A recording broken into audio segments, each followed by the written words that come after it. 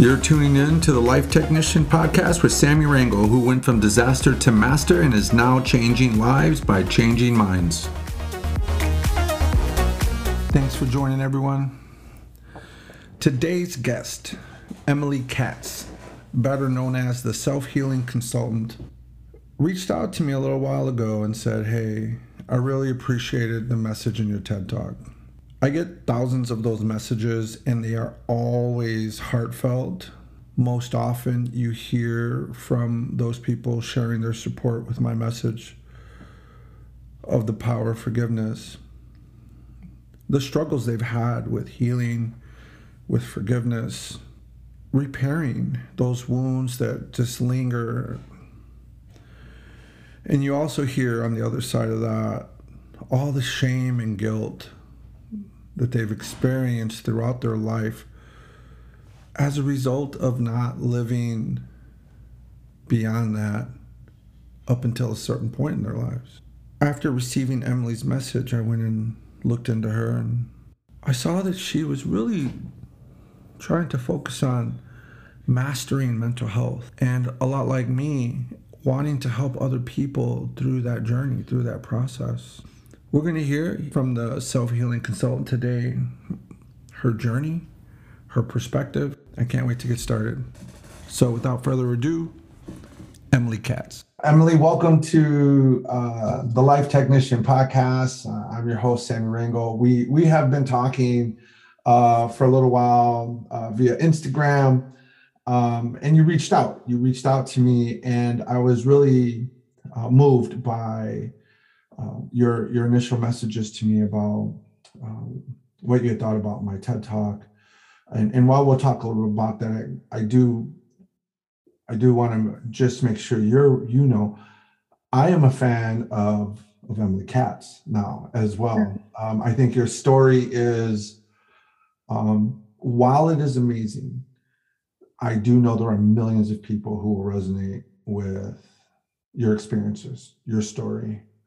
Where we start to lose people is on the recovery side, is on the part where we start to heal, on the part where we have start to put our lives back together. And I really want to focus a little bit on that part for you, because I think the more diverse ways we can describe how someone has recovered, the more likely we are to cast a larger net and reach people. Part of the mission for the Life Technician is to scale these messages of healing, take them into parts where they cannot traditionally be taken, and then in turn hope that those people turn around and one day do for someone else what we hope to do for them, right? Like I really feel like that's an essential part of what the Life Technician is about.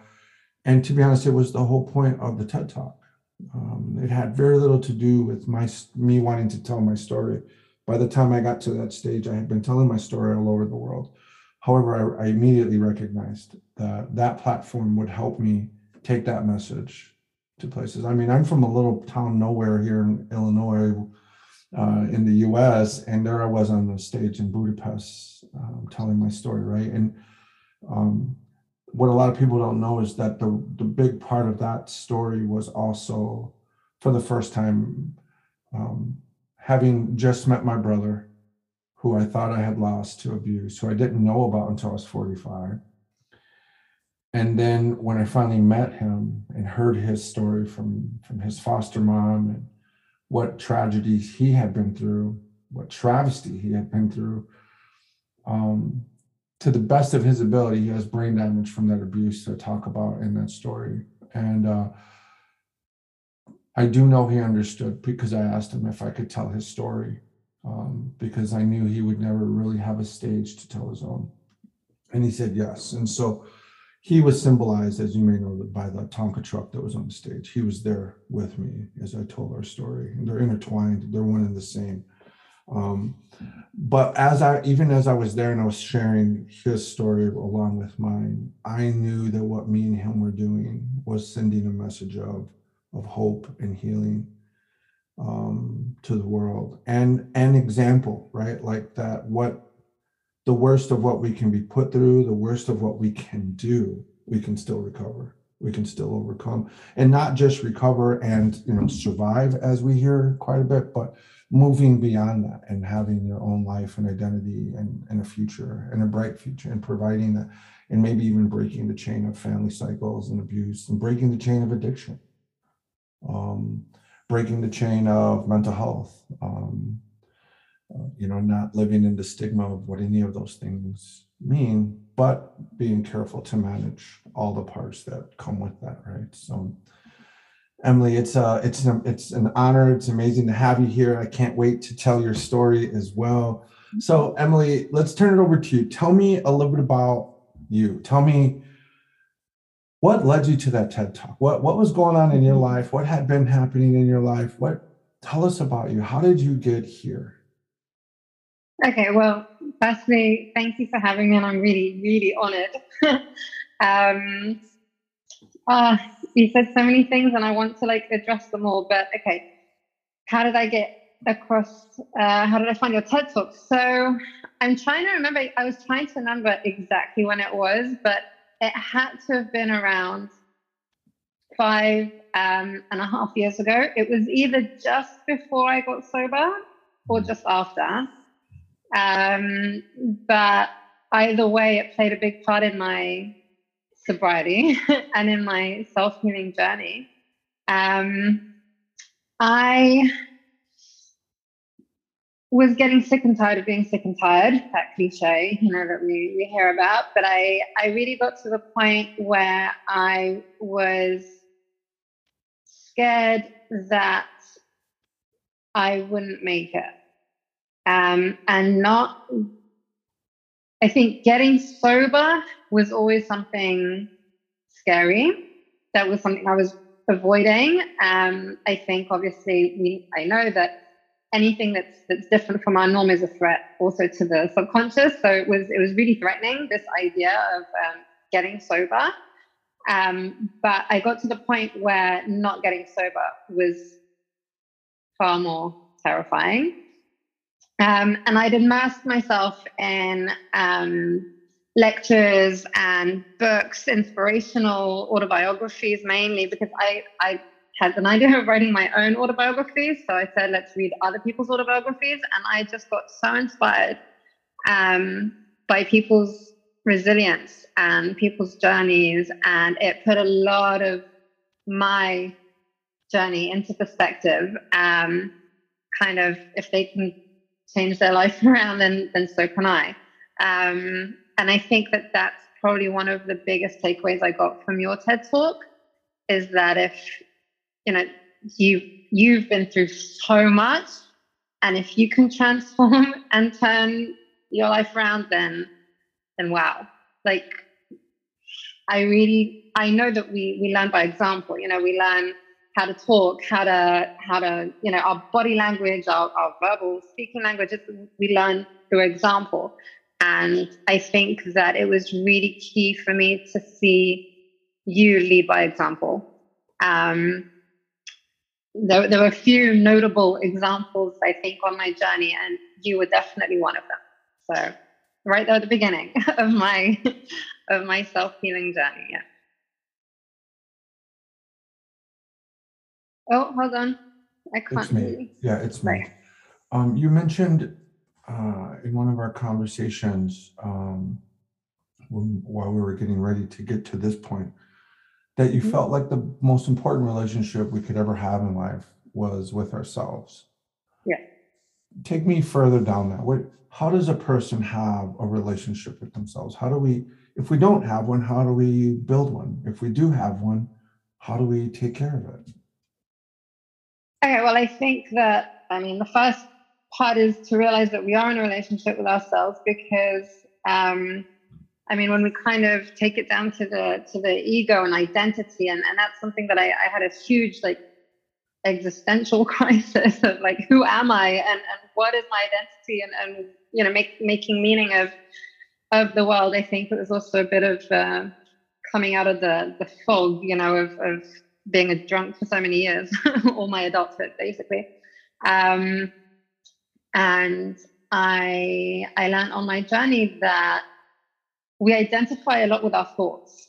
and we think that we really attach to them and we identify with them.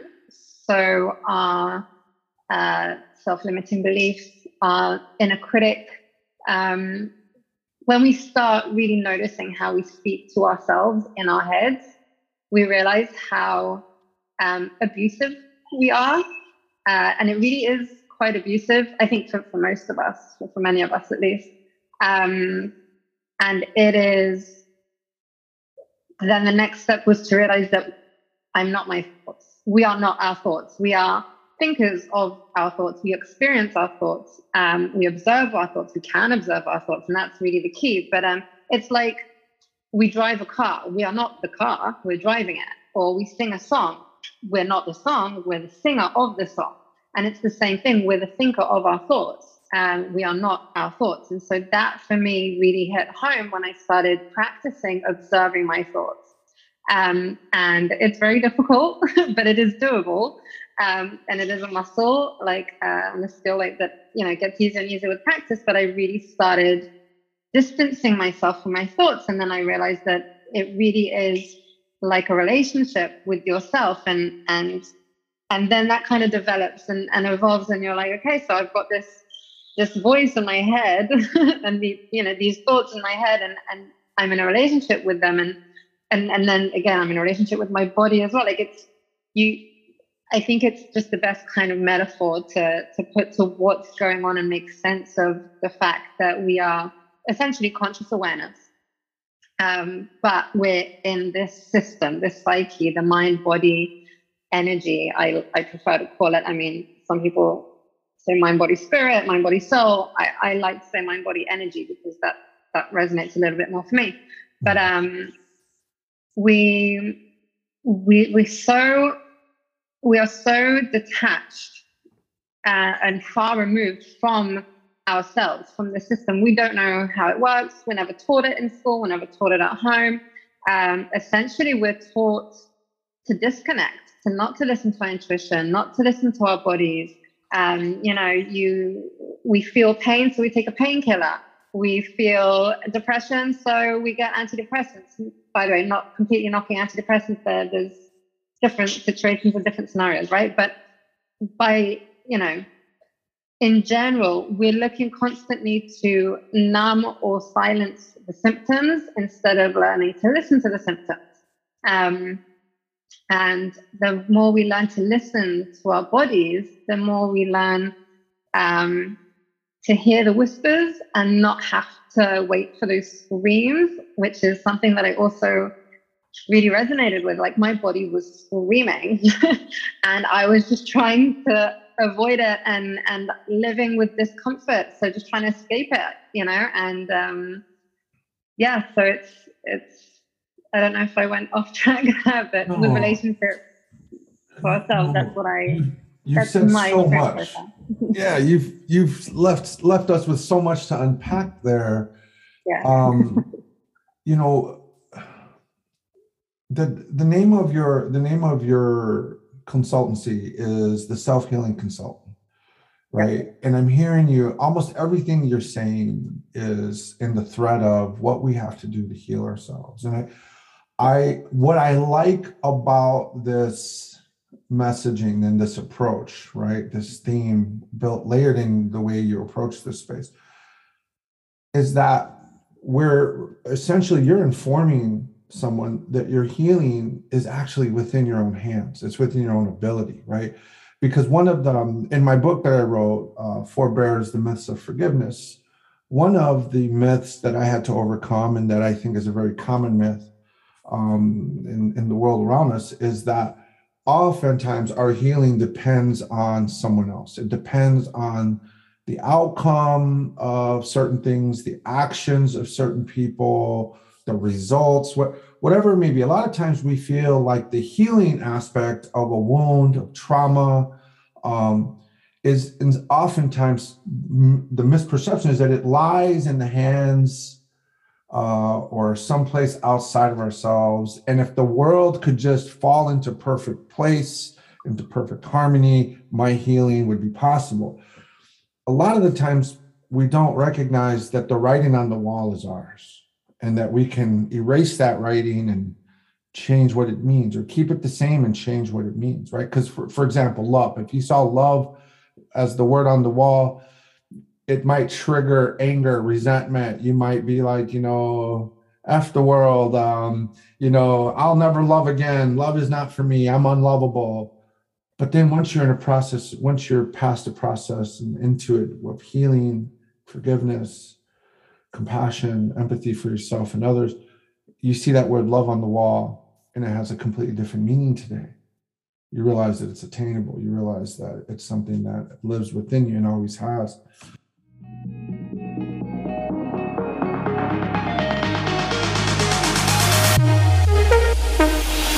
You are listening to the Life Technician Podcast with your host, Sammy Rangel.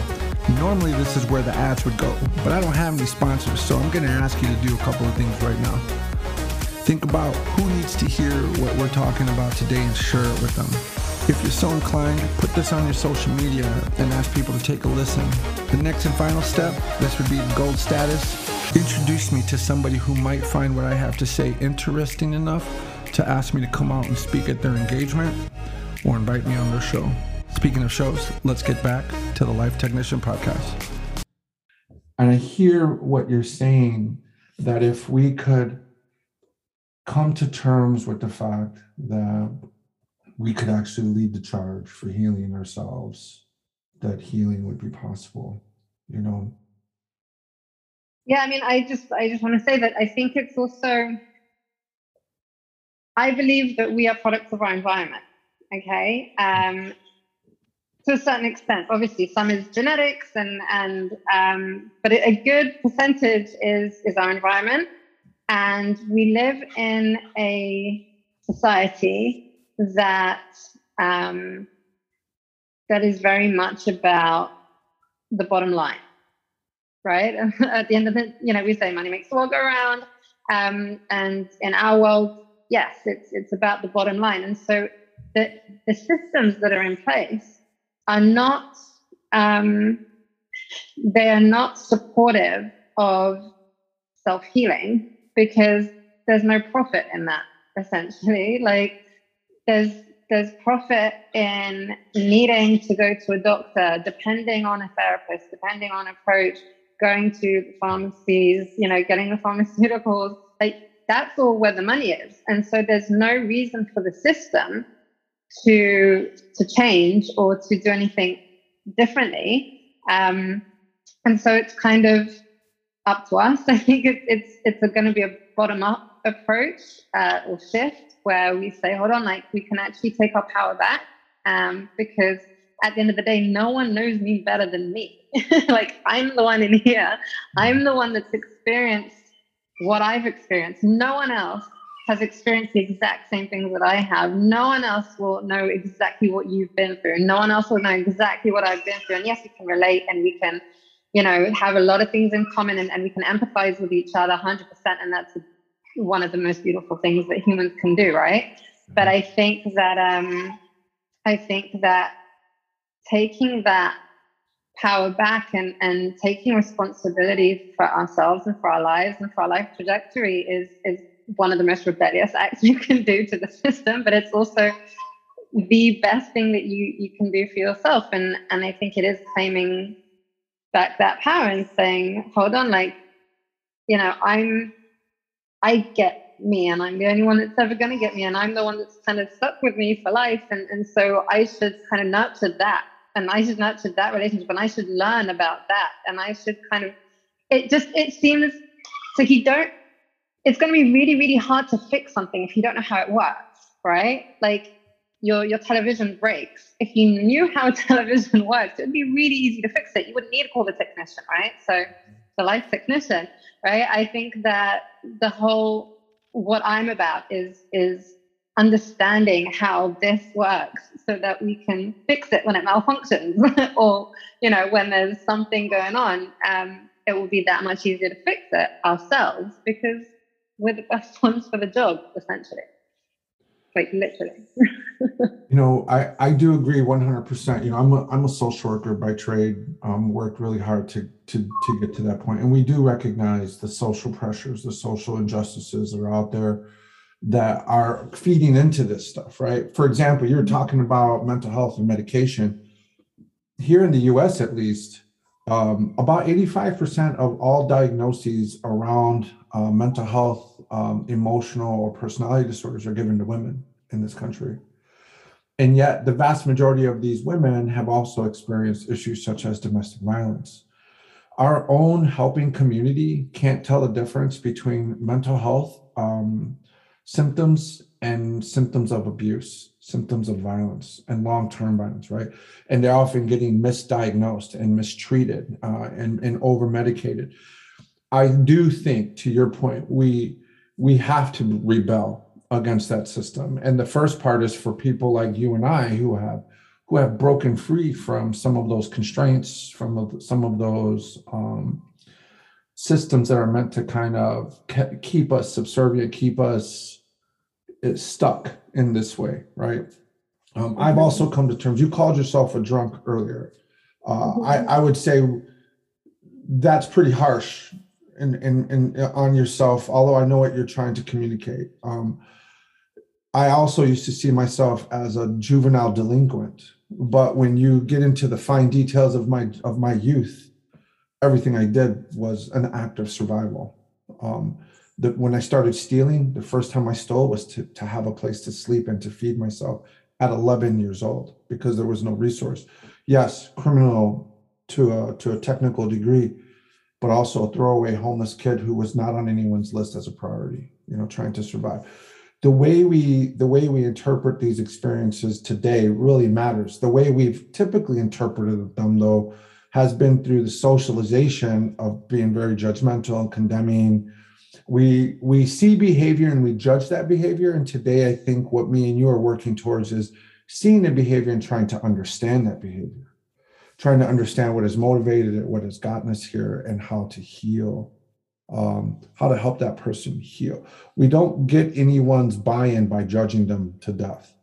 Where we can get buy-in from the community, from the people around us, is by understanding them, validating their experiences, which is not to be confused with co-signing anything that they've done. It's simply saying, I understand you. I can see why you made certain decisions or why you did certain things, or I can see how these things impacted your life. There's no harm in that. We're not conceding. And we don't need to condemn in the process of trying to help someone out of whatever ailments they have. The self-healing consultant, as we start to wrap this up, I could hear baby. I know you have to go take care of your family. What would you say? What would you say to someone who is stuck in their trauma? What is the message you would send to them in hoping that something that reaches them could help uplift them? Okay, I wasn't prepared for that question. I'm trying to think because there's a lot, and I think that why I do what I do, which is consulting, is because I don't believe there's one size fits all, and that for me is like the $1 million question. What's that one thing that you can tell someone that can kind of like shake them out of it, and get them to start healing and getting better? And I haven't yet come up with what that one thing is, but I hope I will one day. But what I advocate is finding what works for you. And there are so many different things out there, so many different modalities, so many different practices and exercises and things. And I think it is just getting curious. Get curious to understand yourself and how your psyche works and why you're feeling the ways that you're feeling, and understand humanity, understand behavior, and then go and try different things until you find the thing that works for you. I mean, for me, it was yoga, for example, and reading and lectures and being inspired. I think inspiration is a huge, huge thing, So if you're feeling stuck, get inspired. Read books, read autobiographies, watch TED Talks like yours, get inspired to believe in yourself, that you can change, that you can heal. because it is possible. And I really do think that a big part of what I'm trying to promote is like demystifying healing and trauma. And I mean, my concept is the consulting concept. I'm formally trained as an organizational consultant. So I go and analyze the symptoms, diagnose the problem, and then help implement the solution. And I do it in organizations. That's what I've been trained to do. And I'm like, hold on, organizations are, it's all about the bottom line and the profit. And if the best way to solve problems is consulting, then why, maybe I can apply that to the individual because, there's no profit in helping, mental health. And so it hasn't, I guess, been studied as much as like, what is the best method and the best way to make people, heal and feel better. So I'm applying what works for groups of people, thinking that it should probably work for the individual as well. So that's my method. My model is consulting. It's figuring out what the symptoms are, get to the root cause, and then, research best practices to solve that problem, and then implement, apply, that's how I do it. And I think the secret behind all of that that's motivating you, right? And I think you alluded to this yesterday when we were chatting a little bit, was you have found something that you're passionate about and you're hanging on to that, right? You're trying to find out as much as you can about what you are passionate about right now. You're diving into that, right? And I've created a program called Formers Anonymous, which is essentially based on this principle that you need to connect to the things that matter to you the most. And the hard part is identifying what that is sometimes, right? When you're coming out of addiction, you're coming out of street life, you're coming out of trauma, knowing what you feel connected to can be very elusive. But once you can start that journey and discover at least one thing that you feel connected to, oftentimes it's that one thing that provides that counterbalance to your life, that starts to raise you, that starts to motivate you, that starts to lift you up and push you forward. We spend a lot of time talking about mental health, but what I think you're really doing, what I think you're really talking about is spiritual health, which, and not a religious form of that, but by spiritual, I mean, what are you connected to? What gives your life value and meaning? The way you talk about your baby, right? Like, it's amazing because your whole personality changes when you reference that, and you can just see all this love and concern. Like, you're just like a fully engrossed spirit thinking about that baby, right? Like, I can see you're deeply connected to that. I can see you're just as deeply connected to the work that you're doing, Emily. Yeah, and maybe that was a loaded question. It's not even a question I like, because I get asked that. That's the $1 million question in my book, right? It's like, what was the one thing? And it's really a constellation of things. And I think what I was trying to get at, and I think we started the show, and I think it makes sense to end the show, is that there's hope, right? Even in a hopeless situation, hope is the one thing. It's the one thing people can't actually just take away from us permanently. They might have blinded us to it. They might have tried to bury it, stuff it. But if we've made it this far, it's probably because somewhere inside of us, there's still hope that there's another way, there's a better day ahead of us. And I think me and you are both shining examples of what we can recover from. I am a fan, Emily. We will be in touch again. The self healer here, talking to us, spreading her message of healing, of overcoming trauma, overcoming limiting beliefs, as you said earlier, overcoming socialization and social forces that are meant to or in place and designed to make it hard for us to see beyond some of these issues that we all face.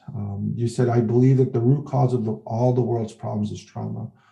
I would say I would definitely resonate with that. But I do think that for us, that trauma today is something that we can turn into something to stand on. As I said in my TED Talk, what once held us down can one day hold us up. And I think, I say this full-heartedly and with all honor paid to you for your struggle and your recovery and your change. And now that you're helping, you are a shining example of how to take what was holding you down and stand on it as a foundation to reach others. So, Emily, thank you Thank you. a million times for your message, your shining light. Let's stay connected. Thank you. Definitely. It means the world coming from you. Thank you. Where can we find you? I'm very active on Instagram, the Self-Healing Consultant. And I also have a self-healing support group on Facebook. That's a support group for women at the moment, women only. So that's the self-healing support group for women online on Facebook, and my website, theselfhealingconsultant.com. And I am here and happy to help anyone who wants to embark on their self-healing journey. To take a line from Emily, I think what she makes very clear here is that the most important relationship we have is the one we have with ourselves.